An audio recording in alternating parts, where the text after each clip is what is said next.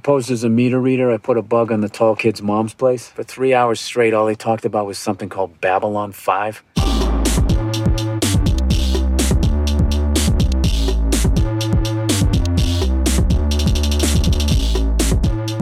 Hey, it's Mike. Welcome to Intergalactic, the podcast about the most essential sci-fi TV and movies of all time. This week, we're launching a new series, and it's all about one of the absolute best TV shows ever made. Not just sci-fi TV shows, best TV shows ever made. A TV show so good, it inspired the creators of Lost, Battlestar Galactica, probably hundreds of other shows. A show so good, and I'm so stupid. I didn't start watching it until 30 years after its premiere episode. And now that I've seen the whole thing, it's one of my all-time favorites. And there's so much about it I want to explore. Yes, I'm talking about Babylon 5. And here to help me kick things off is Scott McFarlane from the Gray 17 podcast. What's up, Scott? Hey, how we doing? Thanks for having me on. I am a huge fan of your podcast, Gray 17, the best Babylon 5 podcast on the internet. There's been a lot of them popping up over the past couple years. I think, was it the inclusion of B5 on HBO Max that did it? Probably. Yeah, there's been about, and by the way, checks in the mail for saying it's the best one. I appreciate it. But there's probably been about 3 waves of B5 podcasts. There was a wave that came out early to late 2000s that included the Babylon podcast, which is actually a couple friends of ours. It included the audio guide to Babylon 5 and a few other ones. And then I think you had a couple more come out in the late teens. And then with the double whammy of COVID and then also Babylon 5 winding up remastered on HBO Max, that kind of got the rest of us kind of motivated to do it. My co-host and I, Blake, have been talking about doing it for almost a decade now. We finally decided to pull the trigger. So we've been going at it now for 2.5 years, or 2 years. You guys are on season 4 now, right? Yeah. And you're one of those podcasts that covers a series straight through. You started with The Gathering, and you're going episode by episode with deep discussions. What I find really interesting about your podcast is you have sometimes you'll have up to 8 to 9. I think you may have had 10 co-hosts at one time on one episode, but it doesn't, I don't know how you do it. You're like herding cats over there, but you do such a good job because it's so listenable. And I know everybody's personality. Everyone has a distinct voice. No one's really talking over each other, yet it all sounds very natural. And there's great banter along with really great compelling analysis of the show. I have no idea how you do that. I've hosted a few podcasts in the day, and specifically TV show podcasts. I did one on Mr. Robot years ago. I launched one about Star Trek Discovery a few years ago. That's still going on. But I could never handle more than having 2 or 3 co-hosts. Just as a podcast nerd, how do you do that with so many co-hosts and just make it make sense? Well, I appreciate that. It is absolutely herding cats. One of the nice things is that everyone on the show I have been friends with for at least 20 years. A couple of them, Mike and Emily, I were friends with in high school. So we've known each other for 30 years. So that makes things easier. And one of the things I really want to do with this show, because I had listened to a lot of B5 podcasts as well as other TV reviews. And usually the setup is you've got a podcast where it's people who have watched the show already talking about the show, which is great, and I enjoy those. But usually you don't get anyone experiencing it for the first time. And unlike you, I watched B5 in the 90s. I was there watching The Gathering on PTEN in 1993. And so I haven't been able to experience this show as a newbie, as we call them, in 3 decades. So I really wanted to get some folks on there who had not experienced the show before. And then also I picked a couple friends who really have not experienced sci-fi. So that is also interesting. This is not only their first dabble in B5, it's their first dabble in sci-fi television. So I had one of our newbies calls it the Star War. So it tells you how much they're in the sci-fi. But it's been great because, and like many people who find this show, they have learned to love it along the way, and some of them didn't love it at first, which is even more fun because we have that dynamic. So in terms of herding the cats, they all yell at me and hate me sometimes, but we get it done. Yeah, I'm a huge fan of the show. I know you're on season 4. There's only 5 seasons. You're going to get through season 5. I guess my next question is going to feed into what we're going to talk about today, which is the B5 movies, the Babylon 5 TV movies, and the new made-for-DVD movie. Are you guys going to cover the ancillary material, the movies, the Crusade, stuff like that? Because you only have like a season and a half left of show proper to go.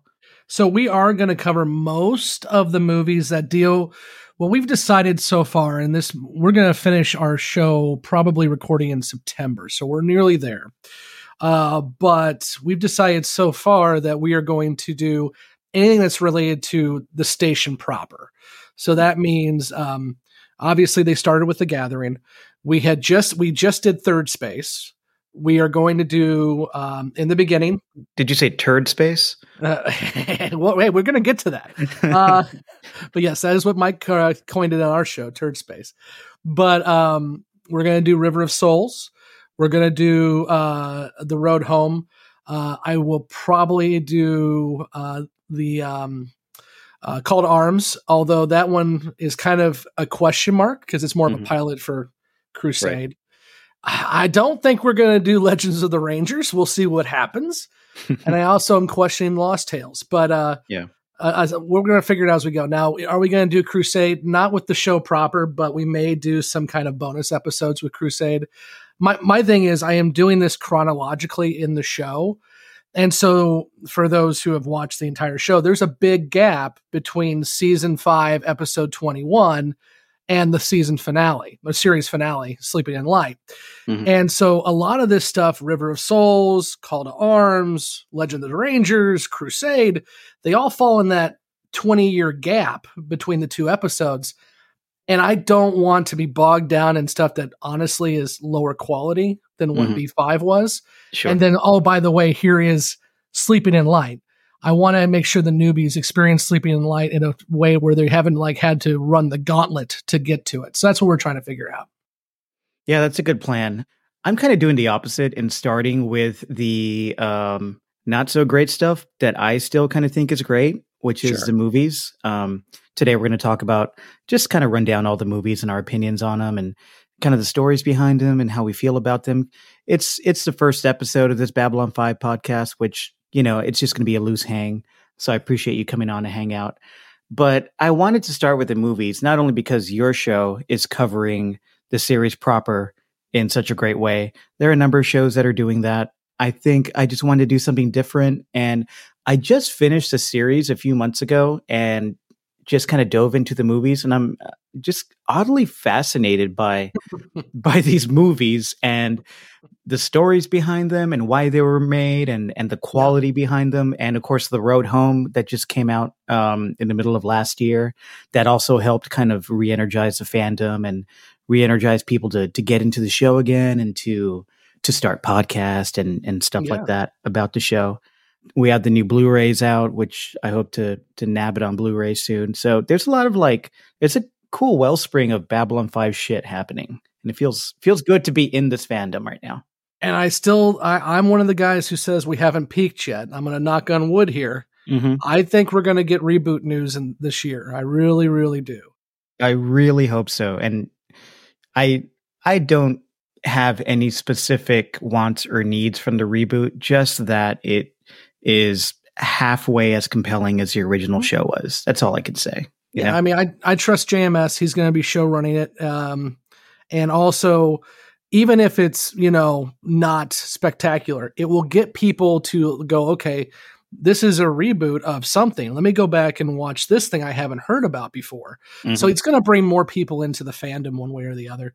And if you're a member of JMS's Patreon, you know a little bit more than what we all can say, but I'm hopeful and I'm knocking wood. That's all I'm going to do. I haven't read the latest Patreon post in the past, several weeks. So if there's something new, I'm probably going to dive into it tonight. So yeah, there's something in there. He gave a little something out. Yeah. Okay. All right. Very cool. Yeah, I've become a huge fan of JMS too. I read his autobiography, which is amazing. I know you've read it. Mm-hmm. And it does definitely give some great insight into Babylon 5 and into these movies we're going to talk about, but really it gives great insight into the man and his family and what inspired him to become such a prolific writer. And it also makes you think about the themes of Babylon 5 when you read that book. Like that theme that runs throughout the show of like embracing righteous rebellion in the face of creeping fascism is so damn potent throughout the show. And you see that in JMS's life when you read this book so much. And it's also so relevant today, unfortunately. Yeah. I mean, more so today than it was in the 90s, I would argue. Mm-hmm. Yeah. A lot of people say, the show's prophetic. Of course, a lot of this stuff has been going on since the beginning of time. But yeah, it does feel more relevant now than it did in the 90s. That's one of the main reasons I love the show. The theme of outgrowing your parents through struggle and strife on this massive cultural scale is so interesting, so specific. You have such compelling characters and talented actors that just make a meal of everything they're given. Especially, the fan favorites, Peter Jurasik, Andreas Katsoulas. Really, everybody's just really good. Every one of them knocks it out of the park. And the thing you got to recognize, too, with this show is it wasn't Star Trek in the way that they had a big budget. These guys filmed on an old hot tub factory lot. Yeah. And they were working for, at the end, they were getting about $1 million an episode. But that's nothing compared to the $4 million that every Star Trek episode was getting, and so forth and so on. So it's what they did with what they had is just an amazing. And as JMS points out, faith manages, and it did. It definitely did. And I'm glad you said faith manages because I want the listener to know, whoever's listening to this, obviously we're going to talk some spoilers today, and you are the Babylon 5 OG. You can quote the show. I just got into the show and I love it, but I'm just starting. So like, I can kind of like the only quote I can think of is "not the one," and I'll probably screw that up if I try to say it again. Not the one, not the one. Exactly. So I might trip up a little bit. I've only gone to the show once. I've only seen these movies once. So this podcast is going to help me like really dive in and explore the entire show again with a bunch of different people. So I'm excited about that.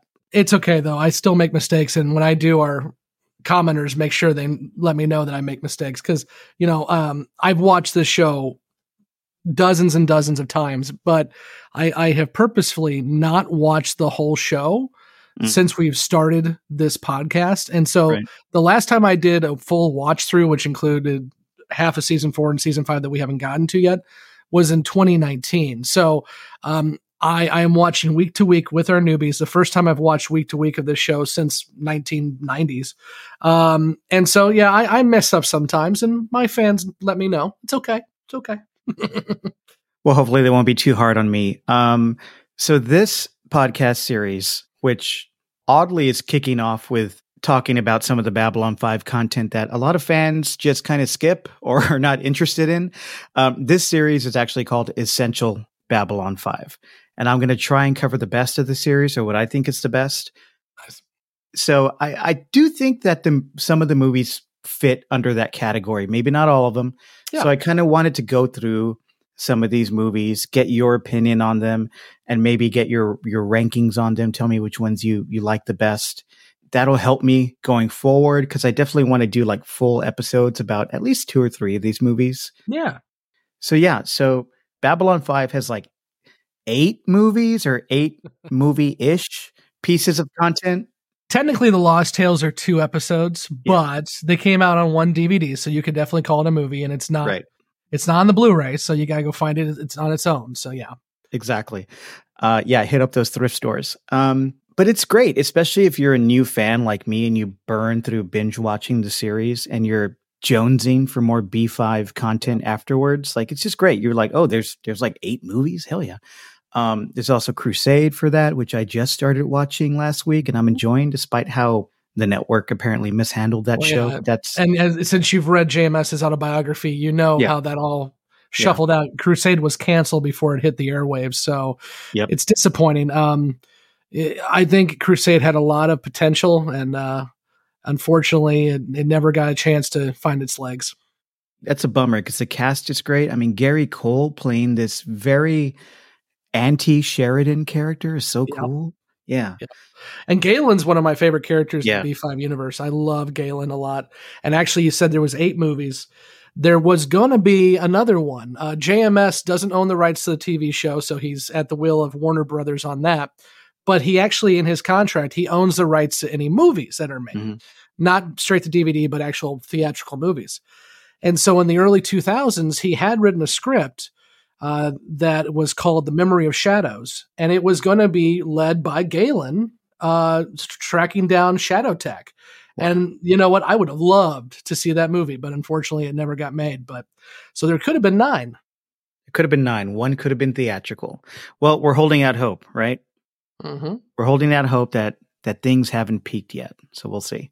But yeah, the movies that were produced are an odd thing for B5, right? Because the thing about this series, the thing it does best, most people would say, is long form arc-based storytelling, right? Pulling you in with these extended, emotional, epic arcs that span the entire series, like watching things from the early seasons pay off in massive ways in later seasons, experiencing the rewarding growth of each character, finding all these surprises along the way, watching the changes, the evolutions of the show and the characters over the 5-year span. That just was something that really wasn't done on primetime TV in the 90s. And it does it so exquisitely that so many shows and showrunners have modeled themselves after what JMS did in the 90s with B5. But that's not what these movies do, especially these, like a chunk of them are just these weird little stories that don't seem to carry the dramatic weight of the series. Of course, none of these movies benefit from the arc-based storytelling. So I get why a lot of people maybe don't like the B5 movies, and that's cool.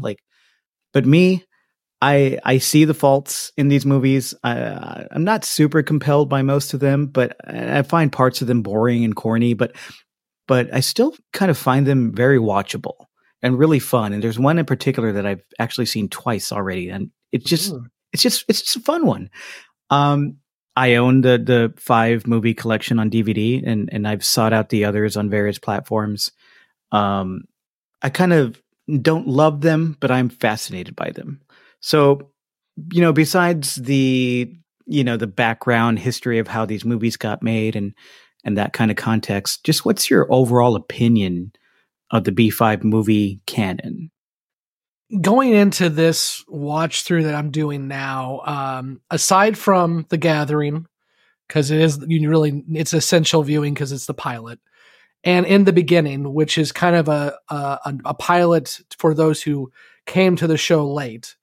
The other ones, as you say, are kind of really they don't need to be watched if you don't want to. And to that extent, for a couple of these, I watched them on TNT when they aired, and I have not watched them again. So that was 1998.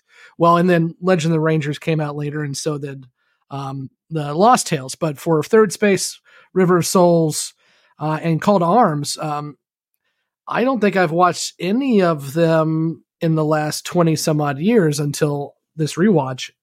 So for me, as an old school fan, I kind of let them go on the wayside. But that being said, I have been honestly, I've been surprised with how much that I do find things I enjoy about them. There's definitely areas where, this was padded because you needed an hour and 30 runtime rather than 45 minutes. And that gets a little doggish sometimes. But for the most part, I think if you leave them on the table and you don't watch them, it's not going to hurt you in terms of recognizing what B5 is. But I think you're going to be you'll get something out of it if you watch them, whether they're good or not. Because to your point, we have such amazing characters in the show. The movies give some of these characters time to shine when they probably didn't get as much time elsewhere, just because they get to be elevated. And part of that is behind the scenes. They didn't have a lot of money to film these, so JMS and the team couldn't hire all the main players for all the movies. So for some of them, you get some of them, and other movies you get some other people, and the other people are missing, and so forth and so on. And that really is just because of budget. So that allows people like Lockley and River of Souls to come out and have some more to do, and so forth and so on. So that makes them worthwhile in my book, at least a little bit. Will I rewatch them as much as I watch the series? No, but they're still enjoyable. Yeah, I agree with everything you said, especially the way some of these movies highlight some of the side characters, right? So I'm just going to list the movies real quick in order, and then I'm going to ask you for your favorite. So you're going to put me on the spot. Okay. Going to do it. So we start with The Gathering, 1993, the original pilot. Then which version? There's two. Well, yeah, we'll get to that. and then there's In the Beginning. So that's 5 years later, 1998 on TNT. Third Space, 1998 as well. River of Souls, also 98, part of that TNT trilogy, right? Mm-hmm. A Call to Arms comes out in 1999, largely a pilot or a backdoor pilot for the Crusade series. Mm-hmm. Legend of the Rangers, 2002. Sci-Fi Channel. On Sci-Fi Channel, maybe the biggest oddity of the bunch, which was itself supposed to be a pilot for a new series. Mm-hmm. Babylon 5, The Lost Tales, which, as you talked about before, is kind of two different dispersed episodes slapped together and sold as a special. Maybe we'll talk about it. Mm-hmm. And the latest one, the animated feature Babylon 5, The Road Home, just came out in 2022. So yeah, give me your favorite. Let's talk about it. I would say my favorite is In the Beginning, even though it really is just a clip show.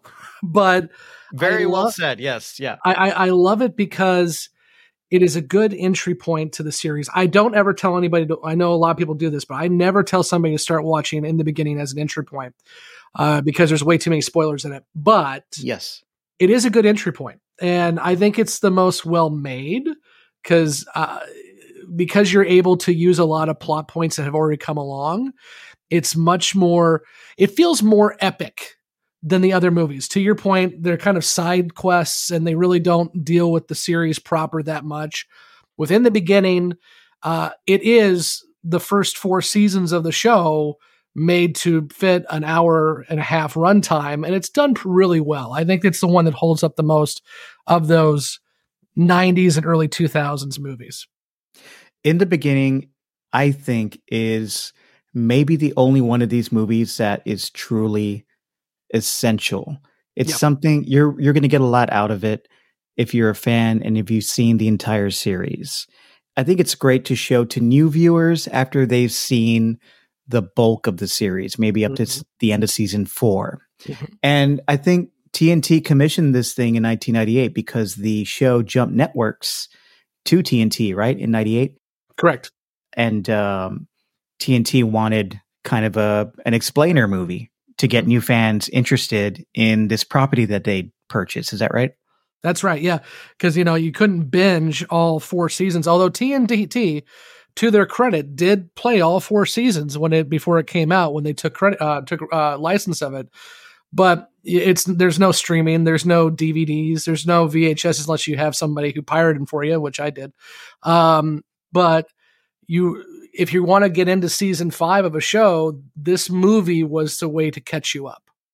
It's a prequel, but it's a rare prequel that enriches the series while also sometimes feeling like a DVD extra or bonus feature reel, which is odd. You're completely right. It is a prequel, but in true JMS fashion, it also is a sequel because we get to see Londo 20 years after season 5, and we get to have those interactions that really don't pay off until Sleeping in Light, and some of them never pay off because we didn't get anything else after that. So it definitely is something to where, you said, I mean, I think it's even though a lot of it truly is just clips from other episodes, it is essential watching. And I think it's the most theatrical of all of them.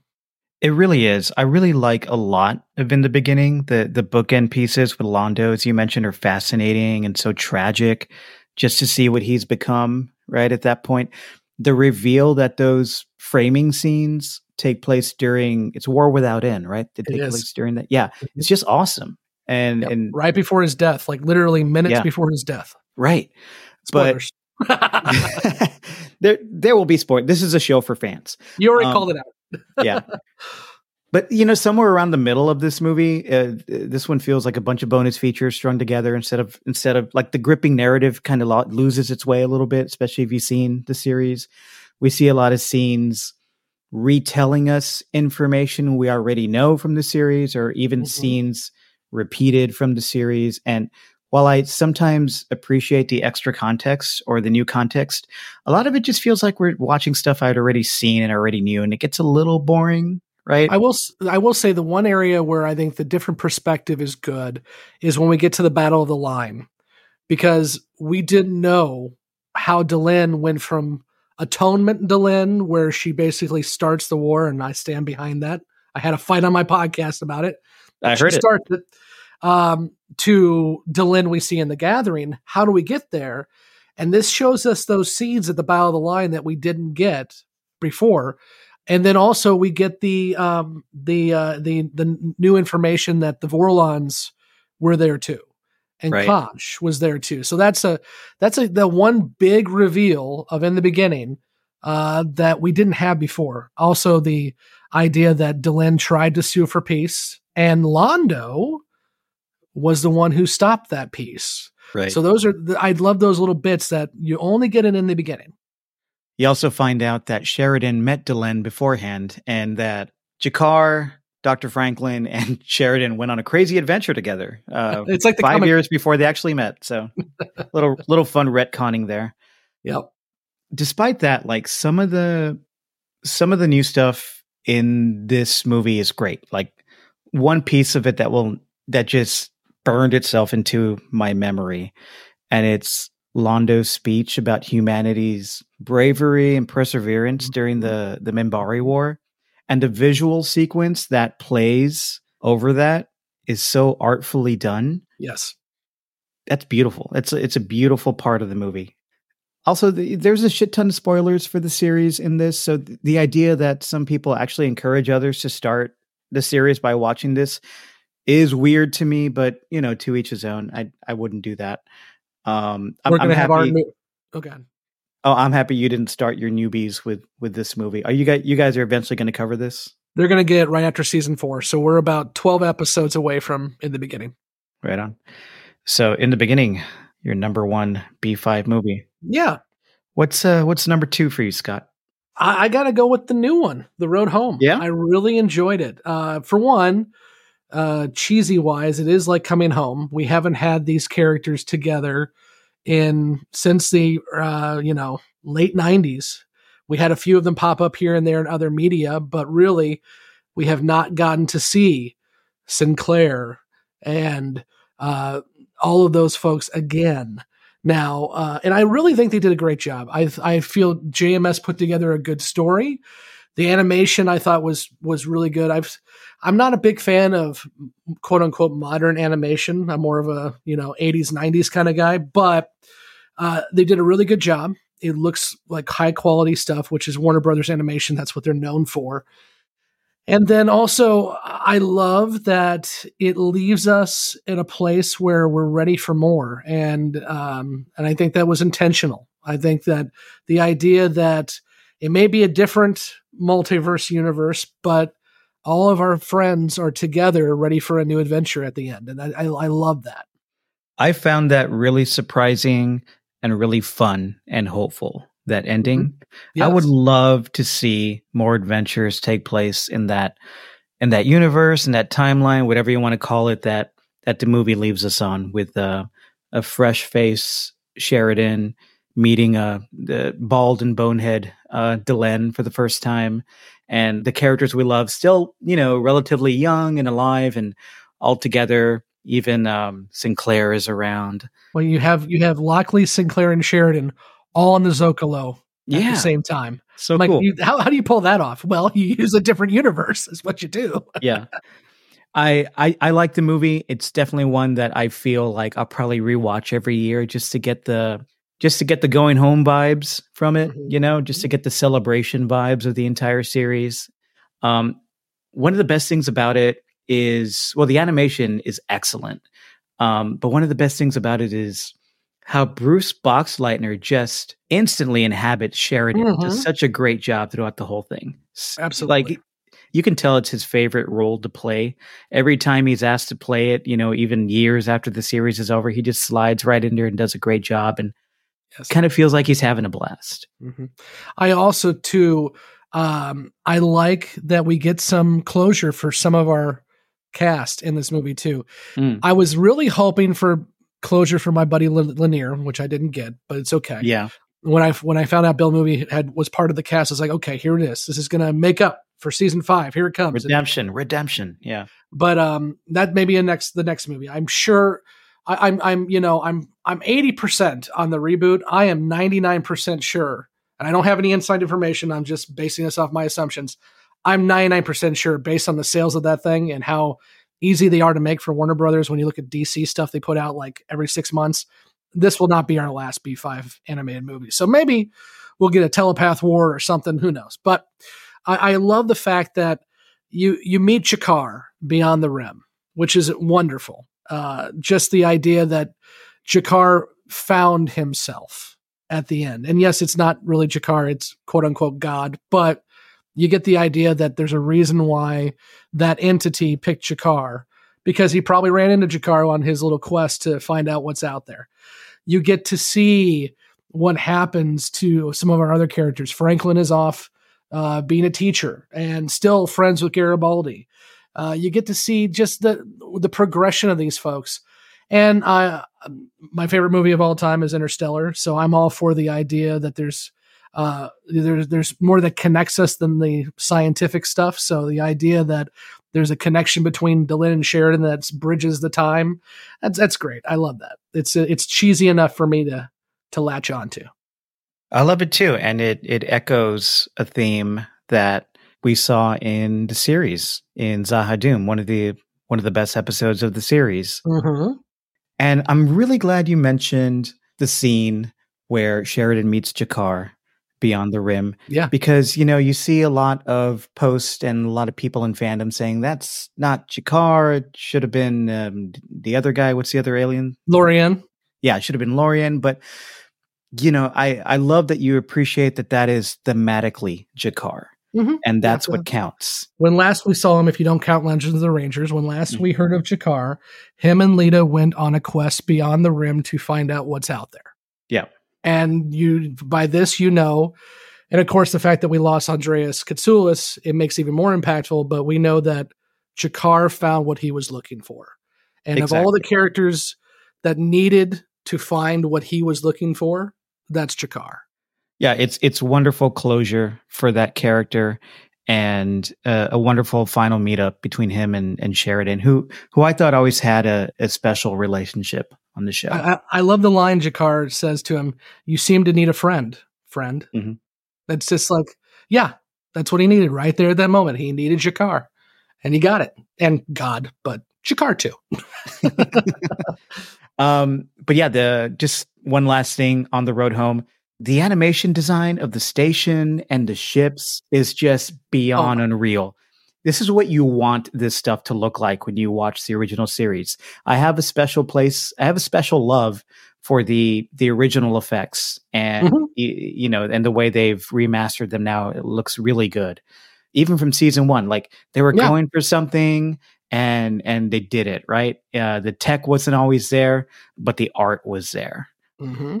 But what we see in this animated movie is just like the pure vision, like the best version of the way the station could look, the way the ships could look. It's just beautiful. Absolutely. That was the first image that JMS put out when it got announced that this was coming. And just that picture of the station, it has never looked more beautiful. And it's animated, but that station view that they put out, it's it looked like, okay, that was everyone looking at that and saying, okay, they're going to do this right. Now, I know some people will disagree with me and say they didn't do it right or whatever, but I think everything that they could have done to make that something that's worth coming back to 20 some odd years later, they did. And I also want to really throw out to the voice cast who picked up the ball for people we lost. They did a really excellent job. No one tried to ape anybody. They all did their own thing, but every one of them gave respect and honor to those characters that they took over for people. And that's what JMS had said. He said he called up all the existing cast members and said, hey, if we do this, we're going to have some people come in and speak on behalf of our friends we've lost. If anyone has a problem with that, we're not doing it. And all of the original cast said, we're good. And they did it right. Yeah. Despite what you think about the plot elements of The Road Home, where it fits in canon in the series, or maybe it doesn't, for all these reasons we talked about, it's still a really special movie. And it's one I'll definitely go back to over and over. And it is one that our newbies will watch right before sleeping in light. Well, very nice. All right. We're still in the top 3. What's your third favorite B5 movie? Oh, I would, it's a steep decline. I'm going to be honest. Yeah.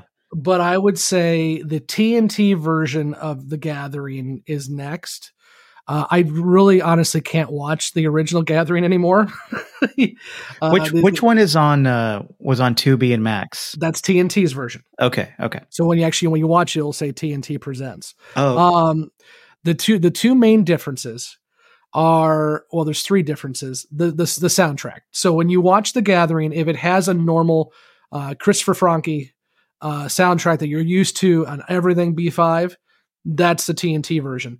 The original version had some kind of electrical synth thing going that was just, they were experimenting and it didn't go well. And then 2, there's inserted language in there. For example, when Kosh meets the shapeshifter that is supposed to be Sinclair, he says Intel Za Valen. That's not in the original The Gathering. And then the one I think that is the best change is the woman who played I always have Lurkers get up. I always plan ahead. Yeah, Laurel Takashima, which was Tamlin Tomita, was the actress. The studio, in their amazing minds, felt that she was too harsh in terms of her voice work. So they made her redub all of her stuff for the original The Gathering. And so they made her toned down and a little bit meeker and, stereotypically the woman character. And so the TNT version, they used her original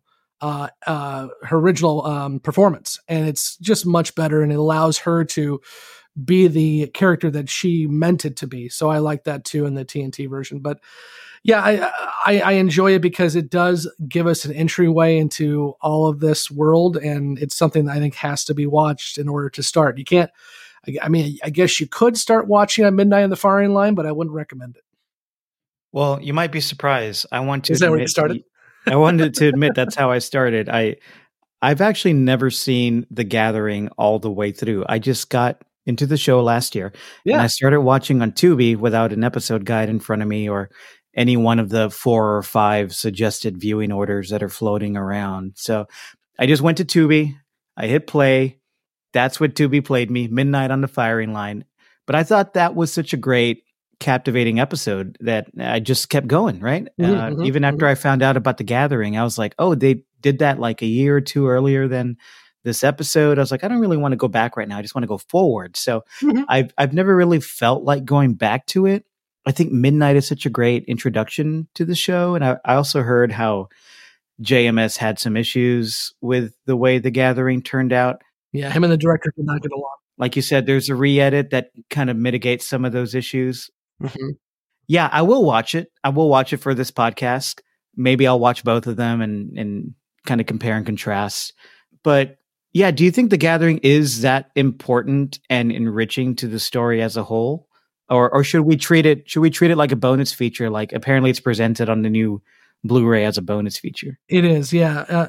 I believe it is. And that's how I started my show. I started the newbies watching The Gathering. Now, I told them when they started watching, I was like, this is going to be a little rough. It drags. The special effects aren't there yet. The sets, there's like maybe 2 sets that they redress over and over again because they were on a shoestring budget. And all the characters haven't found their way yet. But there's a couple things in there that I really do feel helps to set up the whole universe. And really what it comes down to is the interactions between everybody in G'Kar and Londo. I think that the way the Gathering sets up G'Kar is great because G'Kar is the villain or one of the villains of the Gathering. And I think that's very important when you start the arc of G'Kar. And Londo and G'Kar are my 2 favorite characters in the entire show. So in order to get the full press of who G'Kar is, I think going back to the Gathering is really important because at the end of the Gathering, literally he is the mustache twirling villain who they use as comedic relief. And to see him go from that to the savior and leader of his people and somebody who is a guide and a dear friend to nearly everybody, including Londo, is extremely fun to watch that arc. So just for G'Kar alone, I would make the Gathering a start. But also it gives you the universe. Londo talks about how the Centauri used to be a superior empire, and now they are a zoo attraction for the humans to come check out 9 to 5. Stuff like that kind of gives you a play. I wish it was a better movie/pilot. I think JMS would agree with me on that. But for what it is, I think it's good. But between the top 2 I mentioned and this one, there is absolutely a steep decline between those 2 and this one. All right. Well, let's dive further into that steep decline. Now we're getting into the valley. Here we go. Yeah. Into the valley. What's next on the list for you? Honestly, this changed last night. I'm not going to lie. Okay. When you told me we were going to be doing this, I realized, okay, as I mentioned, I am not watching ahead. So I was like, well, crap, I got to watch some movies here tonight. And I watched River of Souls, which I have only watched one time. Oh, you didn't have to do that. I could have gone with your 30-year-old memories, but I really appreciate you watching it. Yeah. No, I checked them all out. I felt like I needed to. And actually, River of Souls, I always remembered as being one of the worst ones I'd ever seen. And again, it's not the top, but I felt that it was a more put together movie than what I thought it originally was. The themes are there. You have some characters that you don't get to see interact very often, including Lockley kind of having a lead of it. You get to see Garibaldi when he is done being the season 4, season 5 Garibaldi. He's in his new life, which I enjoy. You also see that in Call to Arms, but and the fact that Martin Sheen played a butthole alien 1 year before he's Josiah Bartlett just makes me chuckle. Literally, that movie came out 1 year before West Wing, which is another one of my favorite shows. So I was like, okay, well, this is interesting. But yeah, no, I would say The River of Souls right now is number 4 for me. I find River of Souls oddly compelling. I think it's one of the more comedic movies. Mm-hmm. A lot of the stuff between Lockley and who's her number 2? Forgot the character's name. Oh my goodness! See, I'm really doing terrible tonight, aren't I? Lockley and Corwin. Is it Corwin? Corwin. Thank you. Yeah, yes, Corwin. Corwin. All that stuff. Like, I can see how if you were a fan in the 90s and you're watching this, you're like, what the fuck is going on? But it's like with some like distance from it, it's just fun. It's just hilarious, right? And you get not only Martin Sheen being a complete wacko throughout the entire movie, which if you're into camp, you can feast on that and have a great time. But there's lots of great Jerry Doyle / Garibaldi stuff in this. And seeing Garibaldi clash with Lockley through a whole 90-minute movie, that's a blast for fans, I think. But yeah, this is just a weird little side quest that is pretty fun. Like, I'm going to echo maybe like the worst of the fandom here a little bit. It's like, why couldn't they do something that is, if it's a side movie, why couldn't he write something about the telepath war or something more about the shadows? Why do we have to have a movie based around one of the least loved characters or aliens of B5, which is the Soul Hunters? Like, that's a little odd, but you got to applaud the effort, right? You got to applaud the effort. Here's one of the somewhat maybe most repellent aliens that's ever been on this show. And JMS was just like, you know what? I'm diving in on this. I'm gonna really double back on this and see if I can make a meal out of this or spin some gold out of this hay here. Yeah. Well, and two things contextually on that kind of get to your point. When we watched this the first time in 1998, this was about 2 months before Sleeping in Light came out. So not only are you watching this thinking, okay, we're going to get another movie, and Third Space was, but in the beginning was really good. So let's see what this new movie is. And we're like, this is how we're going to almost end the series. Okay, interesting. But also, I'm not always a defender of JMS, but I will this time. Is dude wrote all but one episode of season 5. Mm-hmm. He wrote all of season 4, all of season 3. And then TNT comes to him and says, okay, now I want you to write Crusade, which he is writing as he's doing all of this. And I want you to make 3 more movies. Okay. So I'll give him a pass on the fact that he's probably wearing his fingers down at the typewriter right now and just trying to get something going, which is why a lot of the jokes don't land very well in River of the Souls. But what are you going to do? I wonder if JMS understands the power of the word no now, because he didn't back then. And he still puts out tons of shit. Like if you look at all the comics he writes, it's just endless. Yeah. Like he just keeps working. He put out again, it's on his Patreon, so I won't go into too much detail, but he put out a few days ago a day in the life of JMS. And basically the man starts writing at 7, 8, 9 o'clock at night and doesn't finish until the sun comes up every single night. And if you want to get a good idea of how he writes, in one of his books that came out a few years ago, Together We Will Go, which is it's a good book, but it's a hard thing to go through reading that, because it deals very much with suicide. So just if anyone hasn't read it yet, I'm throwing it out there in case that's something you don't want to deal with. But there are 2 writers as characters in that book, and you can definitely tell that JMS is channeling himself into those 2 writers, and so you get a better idea of how he writes. And dude's crazy. Well, he's one of those writers where he wakes up in the morning and the characters are talking to him, right? And he just has to think about, okay, What's this character going to do next? That's what I'm going to write, and it just flows out of him.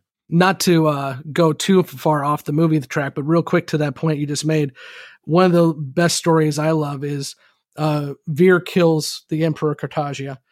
Mm-hmm. He's writing the script, and he said this a couple times. He's writing the script, and up until right before he gets to that page in the script, Londo was going to be the one to kill Cartagia. And then Vir, in the back of his head, said, no, it should be me. It should be me. Let me do it. And that's how he wrote it. So Vir, the character in JMS's head, said, I want to be this person. This makes more sense. And I just love that he writes that way. And it makes that moment so much more heartbreaking and unexpected. It reverberates throughout the rest of the series. It's so good. All right. So I'm going to try and guess your next Go for it. Third Space. Yep. You'd be right. Yeah. That was going to be my one before River of Souls until I watched River of Souls again last night. Third Space again, same idea. The one thing I forgot to mention in River of Souls, we also get Ian McShane, which makes me want to go watch Deadwood again. By the way, Martin Sheen and Ian McShane, in a show together on TNT. It's great. But no, for Third Space, it's kind of the same idea.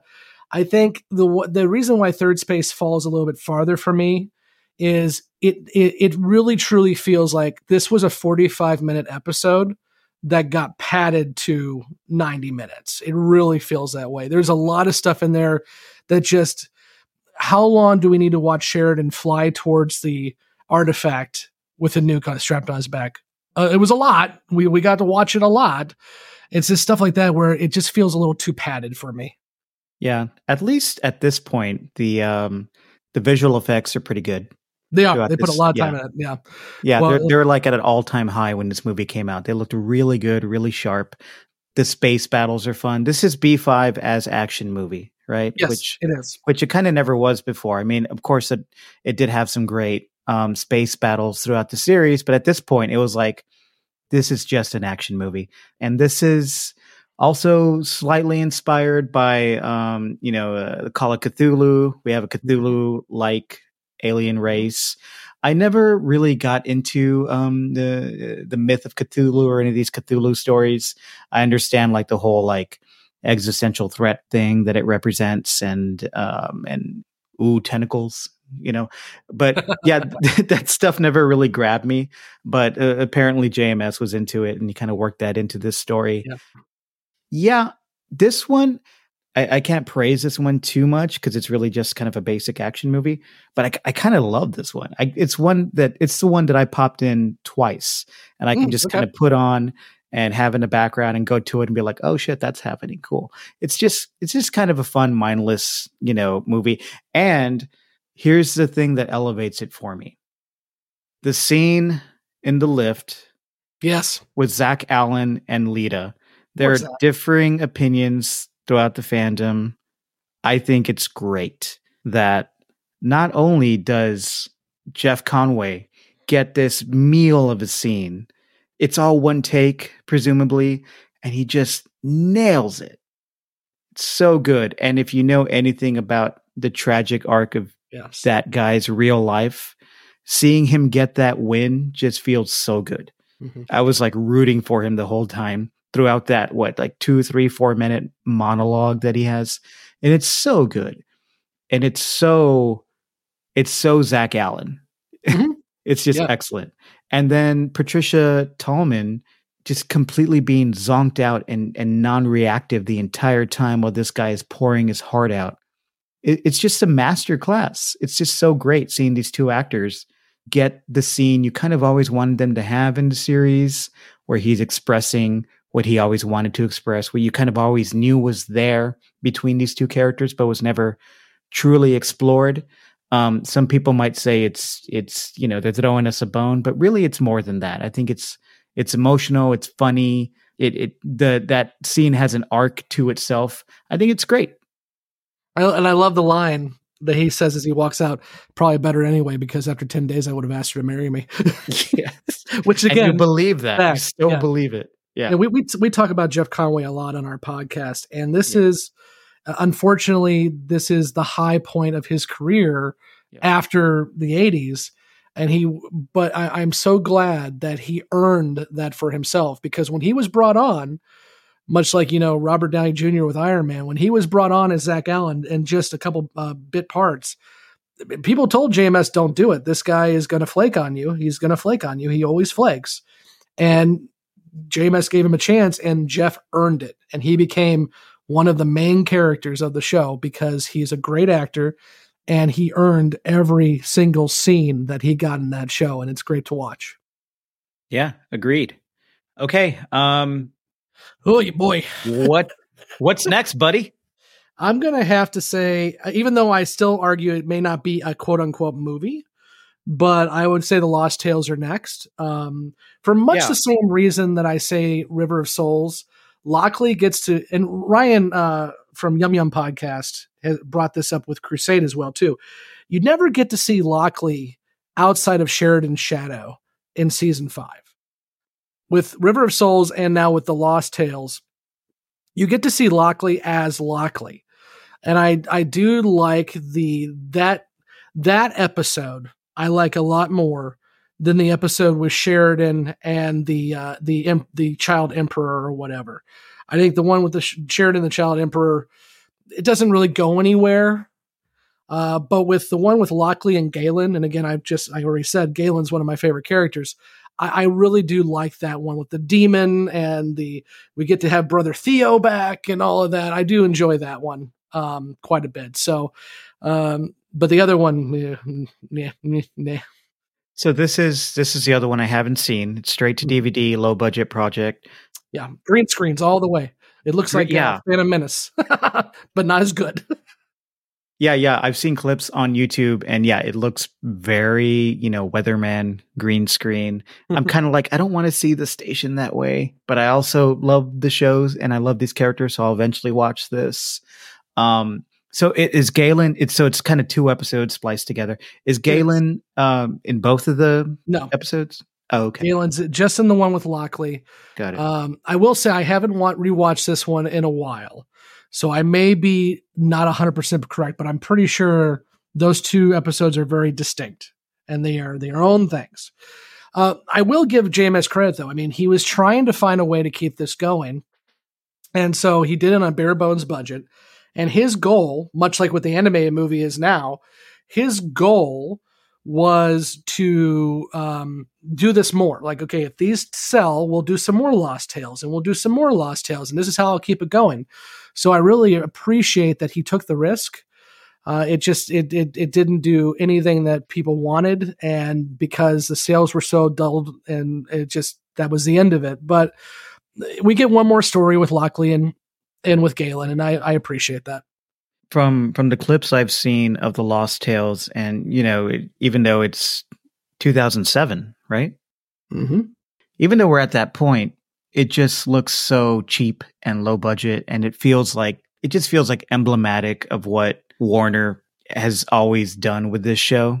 Just not throw resources behind it, not try to turn it into the next Star Trek or Star Wars, which is unfortunate. Mm-hmm. It's kind of a bummer. Yeah, no, I agree.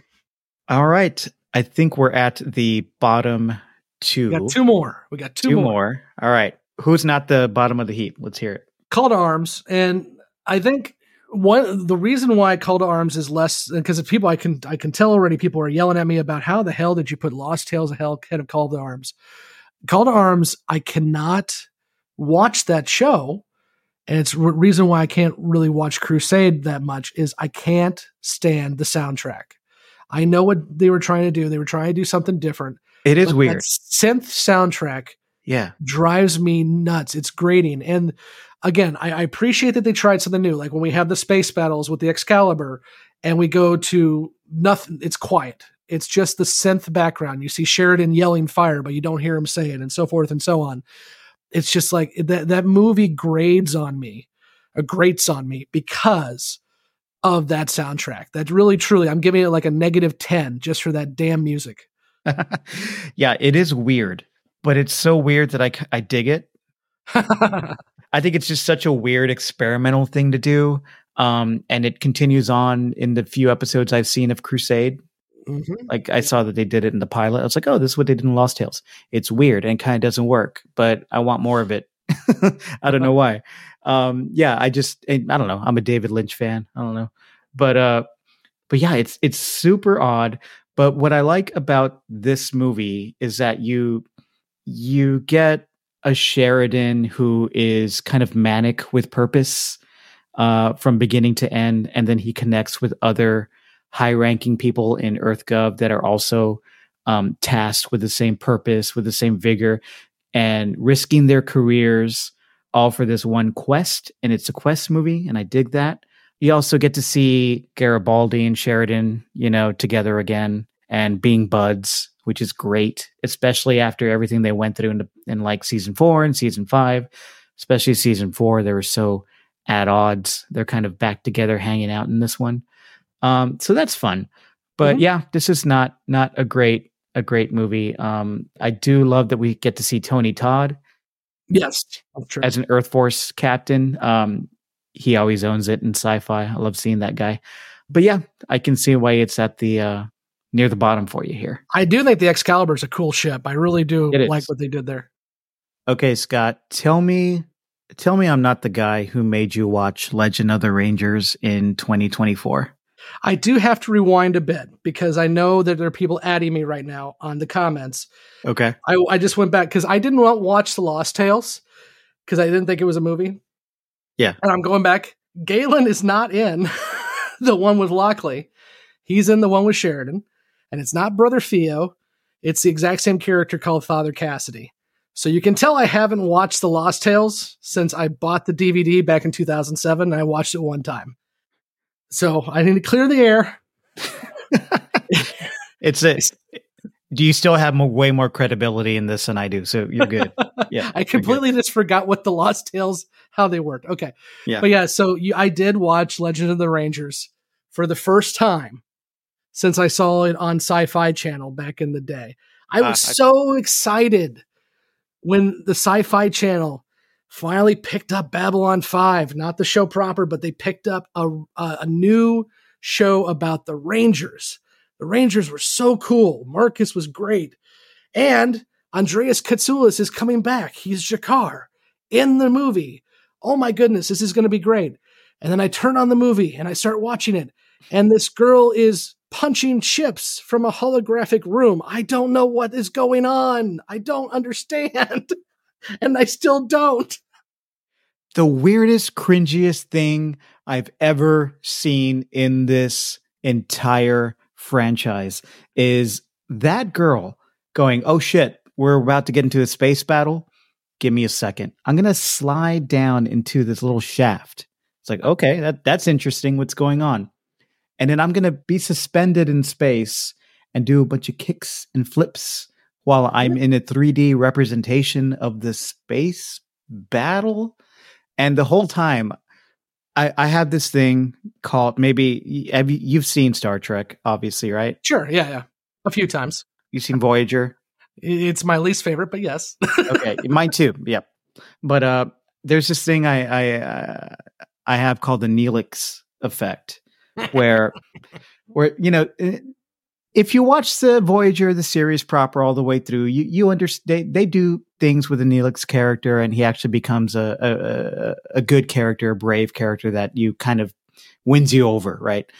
But there's no denying that he looks like a furry space clown the entire time, and it's ridiculous. And when I'm watching Star Trek Voyager, even if it's one of the good episodes, as somebody who's never seen it or doesn't know about Star Trek walks into the room and sees Neelix on the screen and sees me watching Neelix on the screen and enjoying it, I feel very embarrassed and cringy, right?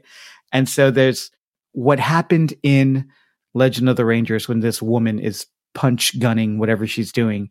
That's definitely the Neelix effect. It is embarrassing to watch. My wife walked into the living room when I was watching this. She's like, "What the hell? What is it? Stop this! This is embarrassing for you. Please don't watch this."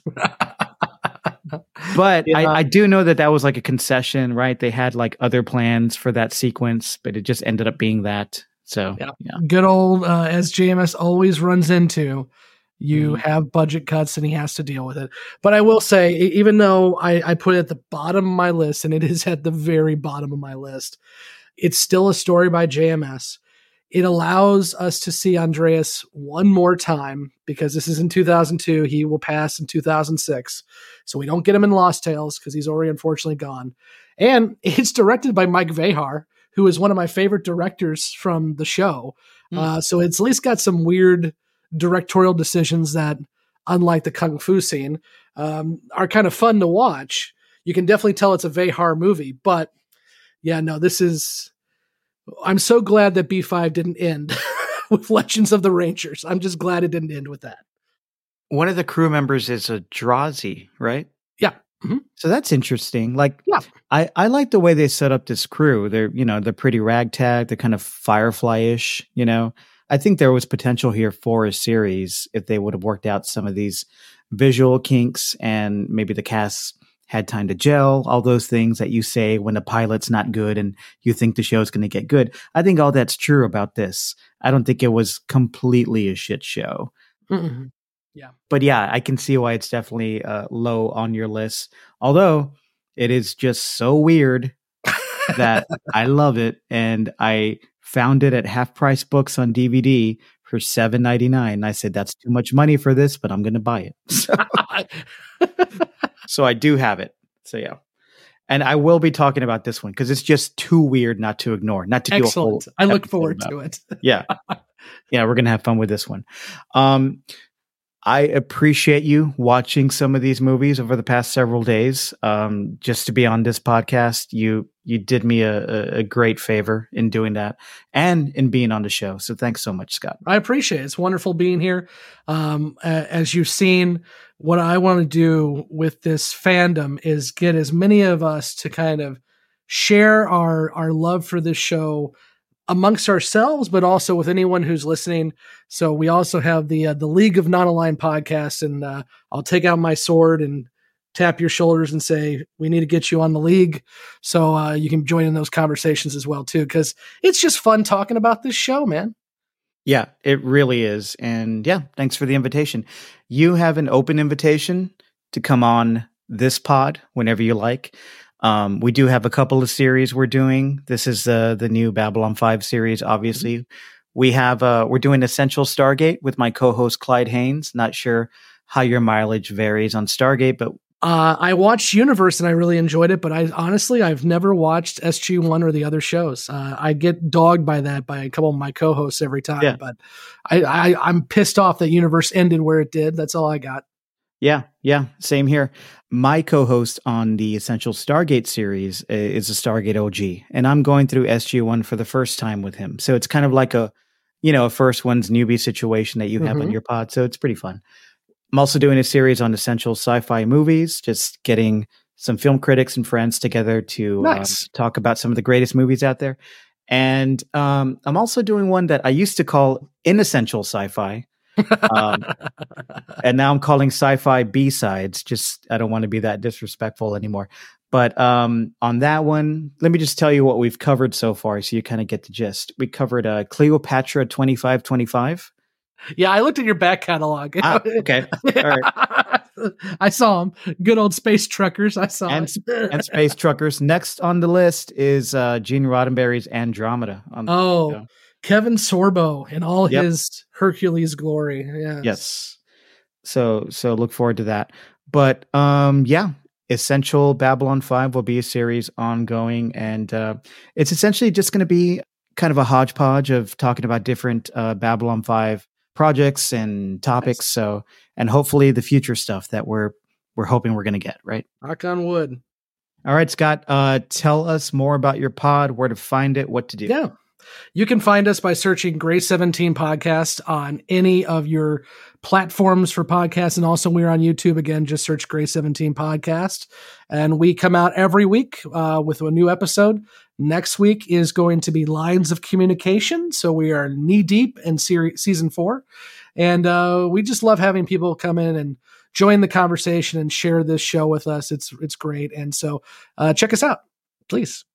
And again, if you're a B5 fan and you haven't listened to Gray 17, what are you doing? Come on, just there's a few of them out there. There might be. No, whenever you watch any 80s or 90s sci-fi, man, I'm there. Let me know. All right, I'll keep you to that. I got my He-Man power sword behind me, so I'm good to go. And by the way, Masters of the Universe is a classic. I stand behind that. I agree. I have a faker just over to my right, a faker figure. So, are you looking forward to Revolution? Yeah, I liked the first one. I did. Me too. Kevin Smith is he's an interesting cat, so I like it. Yeah. Listener, find the pod at intergalacticpod.co. Find us on Threads and Insta at intergalacticpod. Make sure to sub on YouTube, and thanks for listening.